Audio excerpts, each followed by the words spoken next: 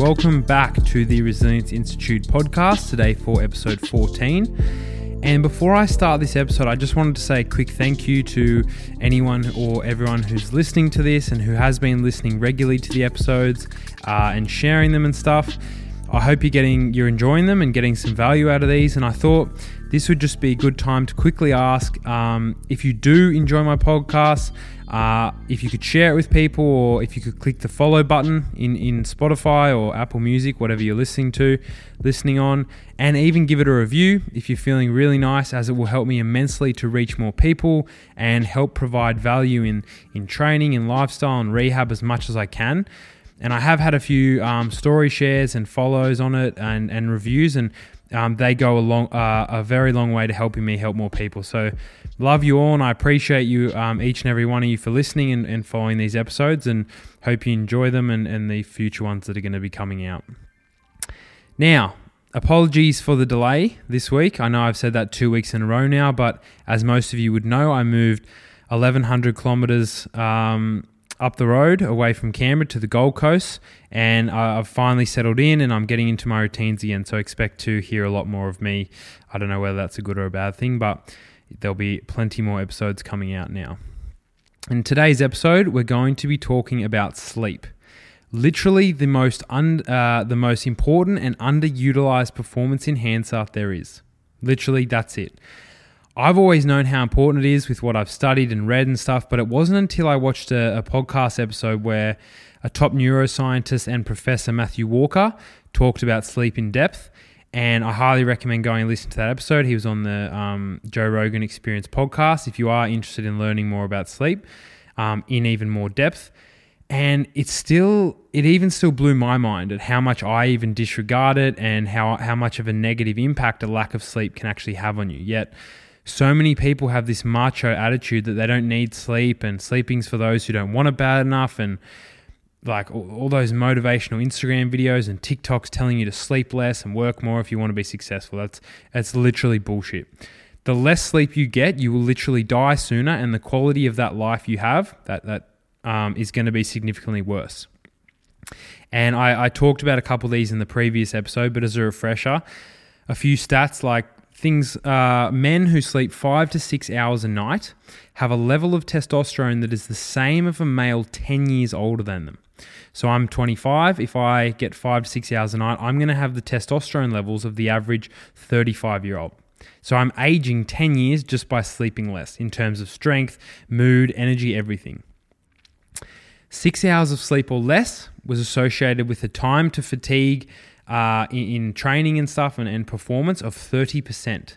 So a good example I saw is if you train for a 10-round boxing fight and you do all the preparation and you're ready for that 10-round boxing fight, but then you sleep 6 hours or less the night before the fight, you're only going to be ready for a 7-round fight. You lose 30% just from the lack of sleep.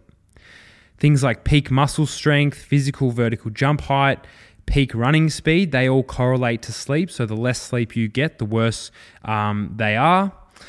Injury risk, they did a study across a season, and it was a perfect linear relationship across a whole season, that the less sleep you got, the higher the likelihood of injury you have. So if you sleep 5 hours compared to someone who sleeps 9 hours, there's almost a 60% increase in the probability of injury risk across a whole season. 60% increase just by sleeping less. So you can do all the rehab, all the skill drills and the strength stuff, but if you sleep shit, 60% increase in the probability of injury risk. Motor skill learning, and this is the one I found most impressive.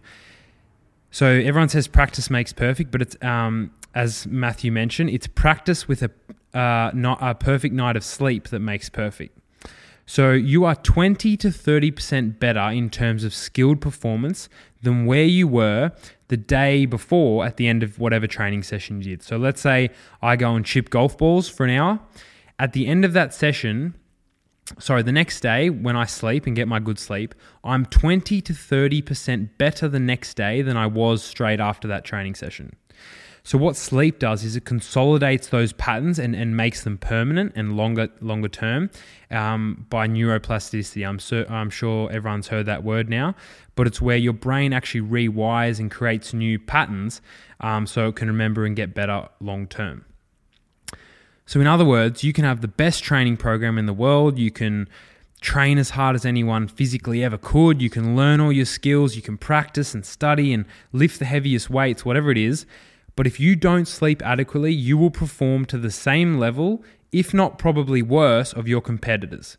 They may be training worse and not putting in as much effort, but if they're sleeping sufficiently, you'll probably be performing the same, if not worse, it's freaking crazy to think about. You can do all the training in the world, but just by not closing your eyes for long enough, you're not going to perform as well.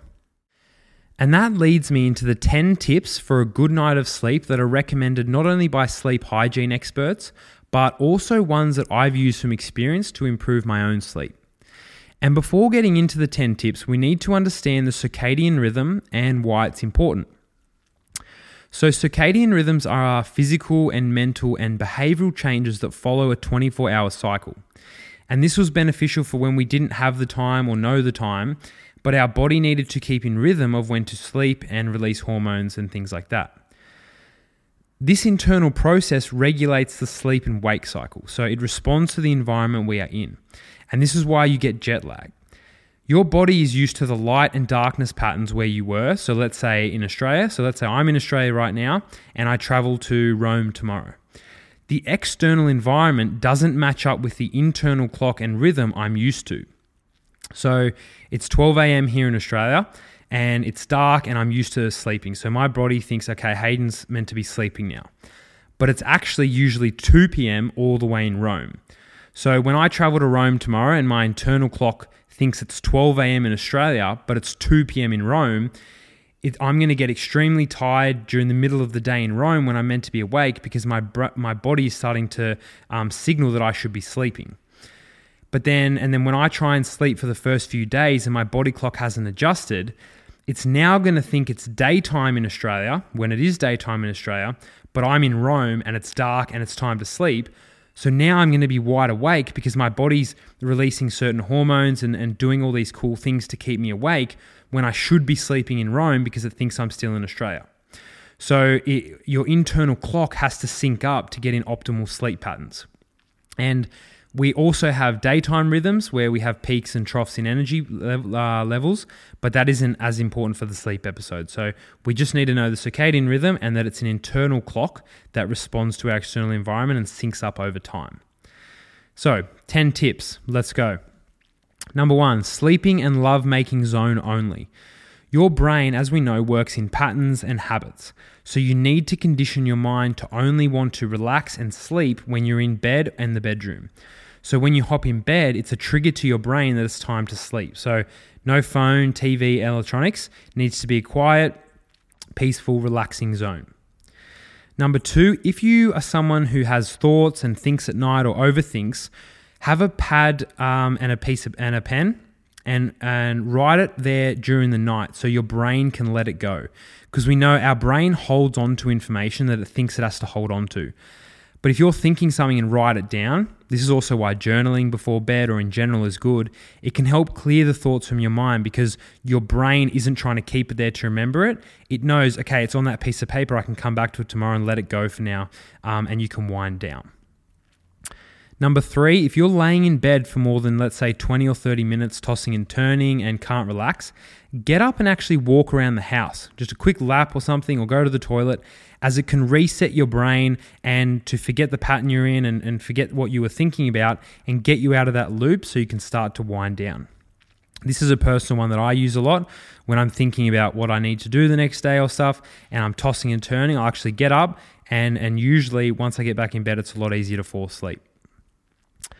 Number 4, sunlight or artificial light as early as possible in the morning when you wake up. So what happens is light travels through your eyes and triggers the brain that it's time to wake up. And this helps set your circadian rhythm wake up time. So when this happens and the light goes in, your body will release cortisol to wake you up. So if your body gets used to this internal rhythm of at this time, this is when I need to release cortisol, it can help set that and we can set our sleep and wake times. And the more consistent your sleep schedule is, the better it is for you. Number 5, no light before bed. So for the same reason as light in the morning, once there's a decrease in light, your body then senses it's time to go to bed and will start to release melatonin, which can make us sleepy and then put us to sleep. So we want to avoid bright white lights like phones, computers, TVs about an hour out from wanting to sleep, and get into a dark room or a warmer room where it's not such bright white lights. And this is why it's good to read or meditate or do things without electronics before sleeping, because once it senses it's dark and you're not on these lights, your brain will start to release the sleep hormone and put you in that rhythm. Number 6, same sleep and wake time each time you go to bed. So again, the brain likes patterns and the circadian rhythm, and it will establish it when it knows it needs to wake up and go to sleep. And if it's the same time every night, you're going to get in a consistent pattern, and it's a lot easier to fall asleep, and it will also improve the quality of your sleep at the same time. Number 7, a cool room. So lower core body temperature actually signals to the brain, again, one of these things in the circadian rhythm, that it's time to sleep. So having your room anywhere between 17 to 19 degrees Celsius is optimal. So your body's internal temperature actually shifts over that 24-hour period. That's the circadian rhythm that we were talking about. So if you can get your body in a lower core temperature, it will help you fall asleep a lot easier. Number 8, hot shower before sleep. This goes on from the cool room, but when you have a hot shower and you get hot, your body puts all the blood to the surface to try and cool it down. When you get out of the shower and your blood's at the surface to cool down and you're hot, it'll drop your core body temperature a lot quicker because all of your blood, or the majority of your blood's at the surface. The cooler outdoor air hits the blood, cools it down, and then when it goes back into your core temperature, it will drop it a lot quicker. And as I said, it signals to the body that it's time to sleep, so that can be helpful as well. And hot showers, hot baths are also very relaxing, so it can relax you as well and stop you stressing or overthinking. Number 9, don't eat a big meal closer than 2 to 3 hours before sleeping, or drink too much water because you have to pee and your body will try to be digesting food and putting energy and effort there, and that can disrupt sleep quality and the ability to fall asleep. And then number 10, one that I love doing, is white noise and or meditation. So this is the one exception to the electronics rule. As long as you have do not disturb on, you aren't scrolling Instagram and stuff, and you have the night mode setting on where it minimizes blue light and makes it a bit warmer. White noise and meditations can distract the brain from thinking or overthinking. So that's why like the rainforest sounds and the waterfalls and the Calm app and stuff are good, because it's designed to block out outside or disruptive sounds that make you think or divert your attention away from relaxing and sleeping. So that's why when you hear a car horn or you hear a door slam or horns, animals, people talking and stuff, every time you hear it, your attention goes to that sound. And we're not even going to talk about the fact that if it keeps happening, you get in that overthinking loop and it annoys you, and then the anger and the annoyance keeps you up. But the fact you keep getting diverted away from relaxing can decrease the ability to fall asleep or your quality of sleep as well. So meditation recordings do the same thing. Your attention's on that relaxing story and guided meditation. Usually they help you fall to sleep as well, the way they talk and stuff. So that can be a helpful way to minimize distractions and noises and stuff, and block out the outside sound. Anyway, that's it for today. They're my 10 tips and a little bit of a background on sleep. And now, as I was saying, I'm back into my routine and I'm settled up here. So I'm hoping to try and get out more than one episode a week every now and then. So keep an eye out for that. And again, just if you like this podcast and you'd be able to give me a rating and a follow on here, even Instagram story shares with tags are also super, super appreciated. I genuinely appreciate it so much, and it helps me help you as well. So that's it for today. Talk soon. Haydos.